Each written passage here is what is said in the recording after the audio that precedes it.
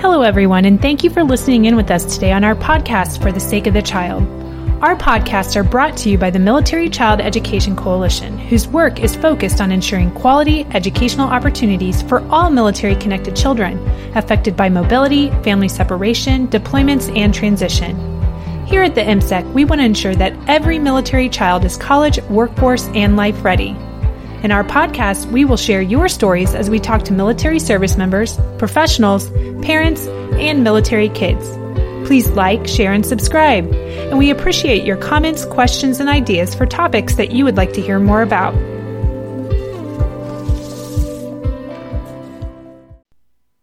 Hello, everyone. This is Tara Gleason, the producer. This podcast has actually been sponsored. We want to thank the Hickam Officer Spouses Club.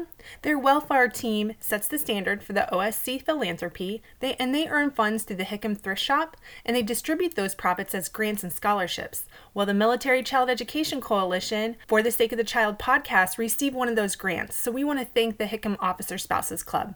And if you happen to be near Joint Base Pearl Harbor Hickam, stop by the thrift shop. It's open year-round, and the profits at the thrift shop are the sole source of the funding for the Hickam Officer Spouses Club charitable endeavors.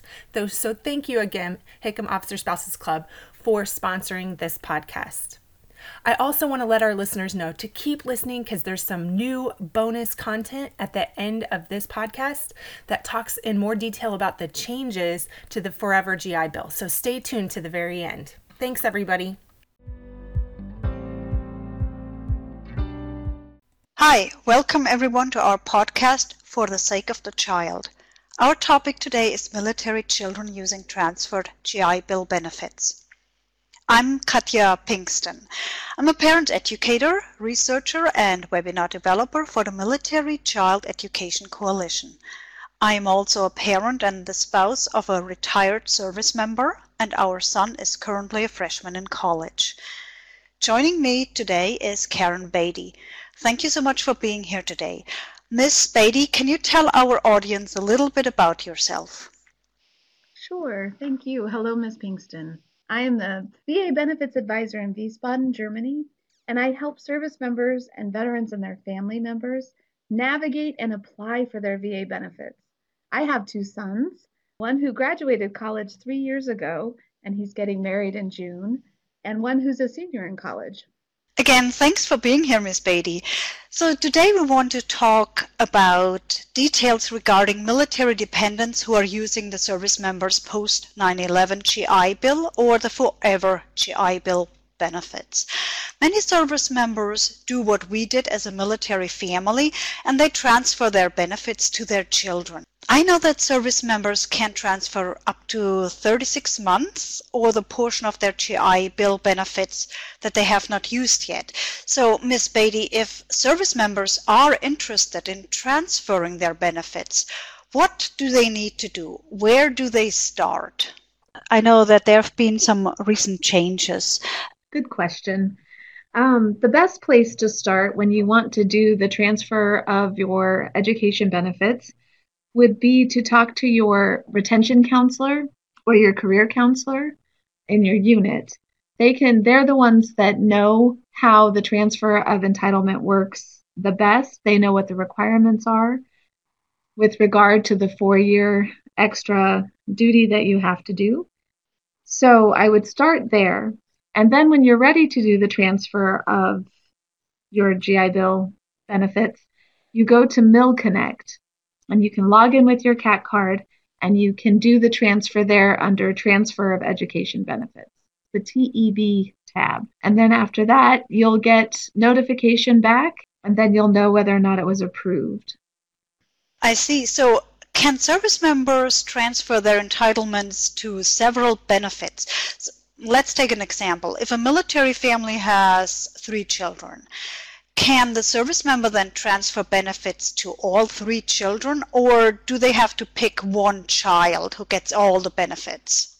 No, absolutely. They can, as long as the family member is listed in DEERS, the service member can transfer benefits to them.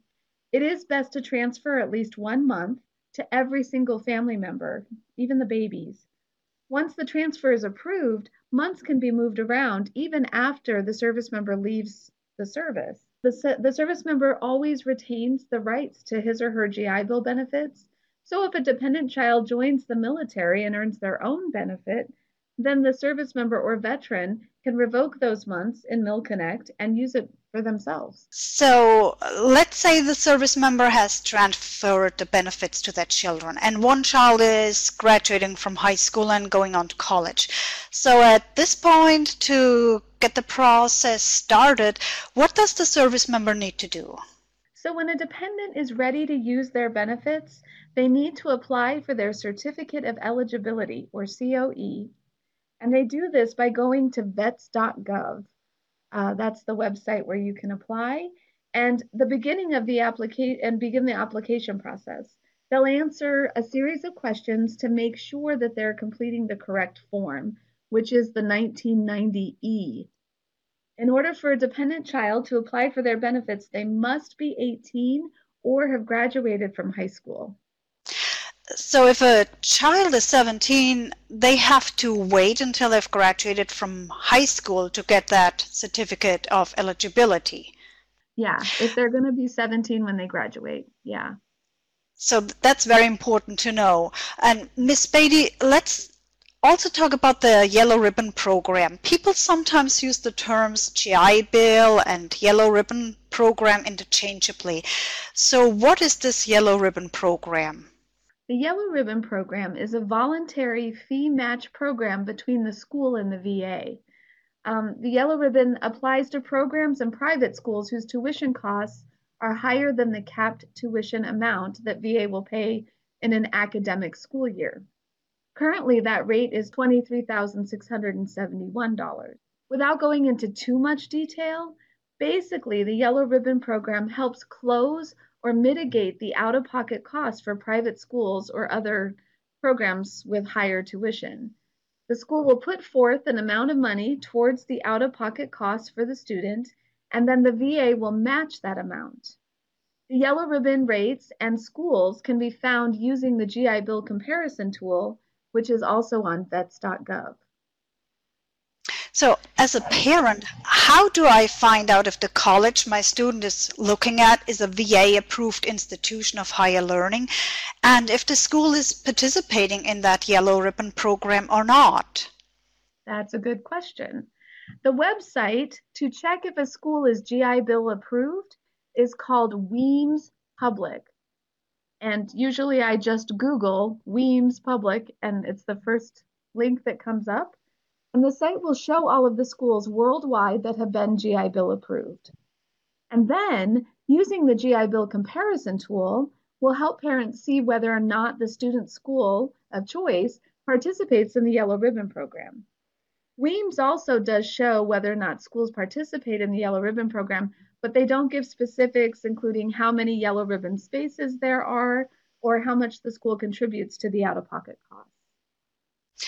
Let's stay with talking about out-of-pocket costs. So when we do our parent-to-parent workshops, we hear a lot of questions about in-state tuition.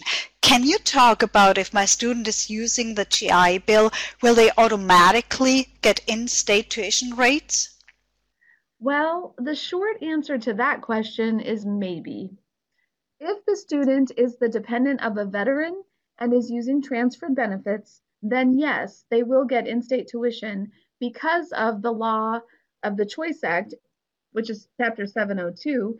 It requires that all state schools provide in-state tuition to anyone using GI Bill benefits. However, they have to use the benefit within 3 years of the veteran's separation or discharge or retirement from active duty. For dependents of active duty service members, there are many programs for them using the GI Bill benefits that waive out-of-state tuition costs. So parents should check with their VA school certifying official to discuss the different tuition rates and waivers. So what happens if a child has used up all of the GI Bill benefits, but they haven't finished with college yet? Will the parents then have to pay out-of-state tuition for their student? Well, again, the answer to that question is maybe, but it really depends on the school and their tuition policies. Unfortunately, the GI Bill will not cover a dependent through to the end of a semester or school year. So if a student is going to exhaust GI Bill benefits prior to the end of that semester or school year, parents will want to talk with the VA certifying official and or the financial aid counselors to see what payment options they have. And yes, that makes sense to talk with a VA certifying official before the benefits actually run out. And another question I have is about those months. So earlier I mentioned that the benefits are a maximum of 36 months. What happens if my child doesn't go to college for an entire month? Let's use December for an example. So right now we have a college freshman and he went on a semester break around the 15th of December. Does the VA still count it as an entire month even though he only went to school for 2 weeks during December? Nope. The GI Bill benefits are counted down in months and days. They're prorated. So oftentimes when a service member or a veteran contacts the GI Bill department to find out how many months they have left on their benefit, they'll get an answer in months and days. Additionally, the monthly housing allowance that we're going to talk about here in a minute is also prorated, so students won't receive the full amount of the housing allowance if they don't attend the full month, as in your example of December. So you just mentioned the housing. Is the housing and textbook stipend, is that all also prorated? Nope, only the housing allowance is prorated. So, like in your example, your son went to school until December 15th. He received benefits, the housing allowance from December 1st to December 15th. However, the Okay. book stipend is set and it pays up to $1,000 per academic school year. And it's usually paid out at the beginning of the semester or the quarter. I see. So you just said that students get a monthly housing allowance and that book stipend. Just to clarify, the school doesn't get that money, but the student gets those funds directly from the VA. Exactly, yes. But as stated earlier, the housing allowance is based on attendance. The VA school certifying official reports the student's attendance the month after the student has attended classes. So, therefore, with regard to dorm rooms, the housing allowance is not paid when the dorm room costs are due. So, parents often have to pay that bill and have the monthly housing allowance deposited into their bank account to recoup those initial housing costs. And that's good to know so parents aren't surprised that they have to pay first and then they get reimbursed. Mhm. So, Miss Beatty, what are some things that you wish everyone knew about in regards to post-secondary education and using those transferred GI Bill benefits? I think one of the most important things to remember with regard to the VA is that they are slow. For example, housing allowances won't usually be paid until the middle of the next month after a student has attended. So if they started school in August, they won't receive their monthly housing allowance for August until the middle of September or possibly October based on the processing time of the claim. And in Wow. addition, if a student falls below full-time enrollment status, which is determined by the school determines enrollment status. The VA may keep paying the full-time housing allowance rate. So therefore, the student will incur a debt because they were overpaid. This also applies if a student fails a class for non-attendance. Remember that the housing allowance is really an attendance stipend. So if a student is failing a class, it's better to keep attending and take the class over because the GI Bill will pay for a student to take a failed class again. And I really, really want to emphasize how important it is to have a good ongoing relationship with the VA school certifying official. This is the person or people who are your student's liaison to the VA. The information they report to the VA and the timeliness of their reporting have a direct impact on the benefits the student receives. So knowing this person will help parents and students understand the process at a much deeper level. And lastly, every school is different, so learn and know your school. Most schools have groups or centers specifically for students using GI Bill benefits. I think parents and students should seek those groups out and utilize their knowledge and their support. These are all great points to know. Thank you so much for sharing that.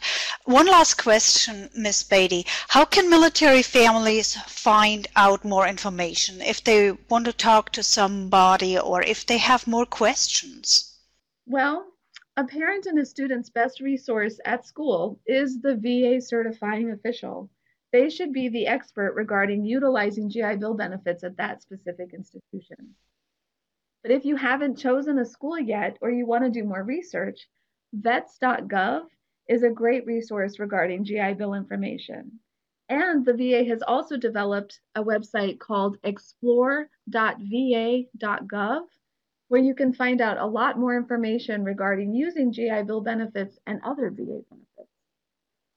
So again, that website was explore.va.gov. Yes. So again, getting to know that VA certifying official at the school, I just realized that is one of the best tips for us parents. I want to thank you, Ms. Beatty, for taking the time today to talk about military children using transferred GI Bill benefits. Thank you. It was a pleasure. Following this discussion, we are now going to have an after show where we will elaborate on some points about VA benefits. With me here is Louise Webb, and we're going to talk some more about VA benefits. Hi, I'm Louise Webb. Like Katya, I'm also the spouse of a retired service member, and we both currently have or have had kids in college. One thing that resonated with me is when Miss Beatty mentioned during the podcast that it's vital that we as parents talk to our student about dropping classes. Yes, I absolutely agree. I personally know a family with a college student who dropped classes and didn't tell the parents, so the VA kept funding the student at the 100% benefit rate when the student actually was no longer a full-time student. And after the college submitted the attendance record of that student, the family ended up paying back the VA. Paying back the VA is one thing if you know about it, but if your student doesn't tell you that they're no longer carrying a full load, then it can come as a surprise when you have to pay that money back. So the lesson learned is please make sure that your student knows that if they drop classes and are no longer considered a full-time student, that you could owe the VA money back if they funded your student at that 100% full-time rate. And the other point that she mentioned that is good to know is that it's a good idea to make sure that your student is looking at so-called military-friendly schools or schools that are approved by the VA, especially if you're going to use that yellow ribbon program. Yes, because not all schools participate in that yellow ribbon program. So we can check online by using the GI Bill comparison tool to check if a college or a university is participating in the program. And in the end, it makes sense to know all your financial options before the student commits to a college. And also another great point that she mentioned is to seek out the VA certifying official at the college that your student is interested in going. And as she said, every school is different, and it's always a good idea to check first with the school so you can make an informed decision and they can answer your questions. Hey everybody, it's Tara again. I have some special bonus content, a question and answer session between Karen and Katya after our live webinar on the post 9/11 GI Bill and its updates. So after you listen here, if you still have questions or want more information, join us in on that webinar. It was recorded and it's free on our website at www.militarychild.org. So listen in for some bonus content and Q&A from Katya and Karen. We've had several questions. One of the first ones was, Karen, can you talk a little bit more about what happens on July 12th, 2019 with the post 9/11 GI Bill? I think that was in reference to transferring benefits. And the lady said, my husband has already transferred his month to our children, but our oldest won't start college until August or September 2019. and my husband is active duty with 20 plus years. Can you please address that question again? Yeah, absolutely. So if your husband already has an approved transfer, then you don't have to worry about July 12th, 2019. The regulation that came down from DOD that's going into effect on July 12th, 2019 is for service members who haven't transferred their benefits yet and have more than 16 years on active duty. So I've had a lot of people come in here and want to transfer their benefits, and they're at 17 years or 18 years, and they're willing to do that extra time. But in July of 2019, those people won't be able to transfer their benefits anymore. They won't be approved.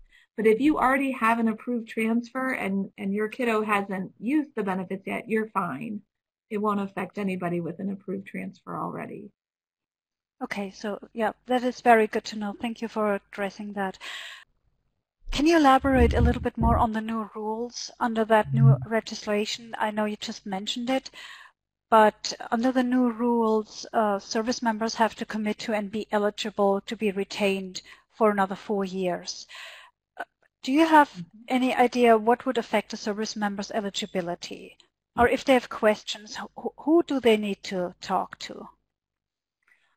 That's a good question. Well, certain things that could affect a service member's eligibility to transfer their benefits would be whether or not they're able to fulfill the 4-year obligation that's going to be tacked on. And that 4 years is concurrent. So if your service member is an officer or, just recently re-enlisted, that 4 years is going to be concurrent. It's not going to be added on top of the extra time they have. So as like an officer, if they have an ADSO of 3 years, they're just going to actually end up doing an extra year because of the 4-year commitment. I hope that makes sense. Things that would alter that could be if they are in the med board process and they're going to be med boarded out, or if the human resources part of the DOD determines that their position is no longer needed because they have too many of that position. I've seen that happen with the Army. It's called RCP. And those kind of events could affect the transfer of entitlements. The best person for a service member to talk to is their career counselor or their retainment counselor. They have to talk to somebody when they re-enlist in their unit. That is the person that would know the most about that extra service obligation and what that would look like. Mm-hmm. So in a case like that, let's say you have transferred. How can you check to see if the transfer was approved? So the service member is going to log into MilConnect with their CAT card, or I think they're called CAT cards throughout all the military. They'll log into MilConnect, and that is where they'll do the transfer request. Usually, I know for Army, it takes about 24 to 48 hours for that request to be approved or denied, and the service member gets an email from HRC. That's on the Army side. I'm not 100% sure how it works on the other branches, but normally they'll get an email, or you can check back into MilConnect, and it will show on the transfer of benefit page whether or not it was approved, and then it will show that obligation end date. It'll change their date of when they can separate from the military. Another question is, during our parent-to-parent workshops, we have had parents ask if their student can use GI Bill benefits to take dual enrollment or college-level classes while they're still in high school.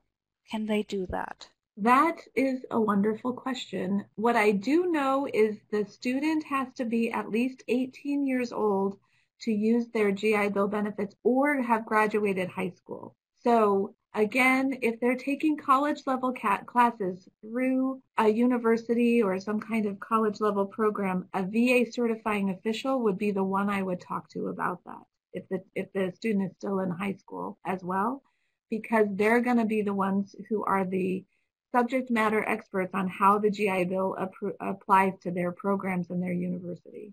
So that talking to that VA certifying official seems to be really critical. Let me also ask you, Karen, Is the GI Bill going to pay for study abroad? If a student wants to use it overseas, yes. Right. Yes, the GI Bill is approved all over the world, and where they can find out whether or not their school is GI Bill approved is at that Weems website that the VA puts out. What happens if you use your GI Bill benefits overseas, though, the stipulation is it has to be a degree-seeking program or an institution of higher learning. So a student would not be able to attend like a culinary arts school in Paris or train for a vocational program. That does not work overseas. It has to be an institution of higher learning. Karen, I also wanted to know, a lot of people visit you throughout the day. What are some of the main questions that people ask when they come into your office? One of the biggest questions I get is, how many credits do I have to take to be considered full-time? And I love that question because actually it depends on the school. The school program determines how many classes are considered full-time. For master's degree programs, a lot of times it's 2 classes and 6 credits if the classes are hybrid, online and face-to-face. And so really, again, I always steer people back to the VA certifying official because they are the subject matter expert about the student's enrollment status, how many credits they need to take to be eligible for the full housing allowance. But that's one of the big questions I get. Are there any things that you wish everyone knew about in regards to the post 9/11 GI Bill or the Yellow Ribbon program, or some things that you always make sure that your clients know before they leave your office? I always make sure they have the link to the GI Bill comparison tool and to Weems. And I usually sit down with them and go through both of those websites with them so that they can make a really good informed decision about how and where to use this benefit, how they're going to get the most education for this benefit, this greatly earned benefit.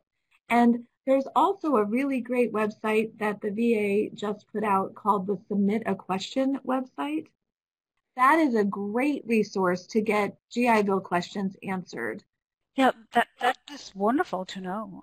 And you can also, the other good thing about this website is the student or the sponsor, they just create a username and password and they can send information to the VA or a question to the VA specific to their situation. I love this website. I use it all the time.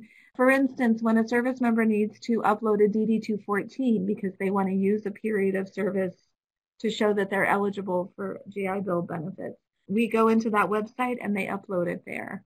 Mm-hmm. Thank you so much for sharing that. Sure. That's awesome. So let's say I need more help and I need to really want to talk to a person. How can parents get in touch with a VA benefits advisor? So there are VA benefits advisors at every military facility all over the world. So they need to go to their Transition Assistance Program building, and that is where they will find the VA benefit advisors or people who know where the VA benefit advisors are. Stateside also, I think almost every single post has what's called a military service coordinator, and they can answer GI Bill questions. And there's also veteran service organizations like the Veterans of Foreign Wars, American Legion, Disabled American Veterans. They are also trained in GI Bill benefits and can answer questions. And then universities also, a lot of them have veteran-specific or GI Bill user-specific centers where people can get information. Mm-hmm. So there are a variety of resources that parents can access. How soon should the family reach out to their VA benefit advisor? Once everything has been transferred, is it during the senior year or junior year? What do you recommend? It depends on the family. If you want to do a lot of research into what school is a better school, you could start in junior year. They just won't be able to apply for their certificate of eligibility until they've graduated high school or turned 18. So, but you can do all that research before they're even a senior in high school. So, and I know there's a lot of work that goes in on that end as well. They've got to, apply to the schools, write the essays apply for the scholarship. So students are pretty busy their senior year. With regard to timeline of getting that certificate of eligibility, though, that's kind of tricky. So if your student has a summer birthday, you'll want to apply, but plans on going to college that fall, you'll want to apply for that certificate of eligibility as soon as they graduate high school. Because to get the certificate of eligibility, it can take up to 4 weeks to get it in the mail, and they only mail it. For us, it took more like 6 weeks or even probably even 7 or 8, to be honest with you. Definitely took some time. But VA certifying officials can help with that too. If a certificate of eligibility doesn't show up and you're at the college ready to start, get with the VA certifying official and they can get that certificate of eligibility from the VA for you. That is very good to know. We are very grateful, Karen, that you took the time out of your busy schedule to join us today. Aren't you glad you stuck around for the bonus content? I've got to tell you, through this process, I've learned a lot about the post 9/11 GI Bill. Stay tuned, and next week, join us as we talk to Eric Waldo from Reach Higher and Civic Nation. He's going to talk about inspiring children to get a post-secondary education. So join us again next week, everyone. Have a great weekend. I want to thank you again for listening to our podcast, For the Sake of the Child. We would like to invite you to visit our website at www.militarychild.org. Like the MSEC on Facebook and follow us on Twitter. Please join us again next time as we share more stories that impact our military-connected kids.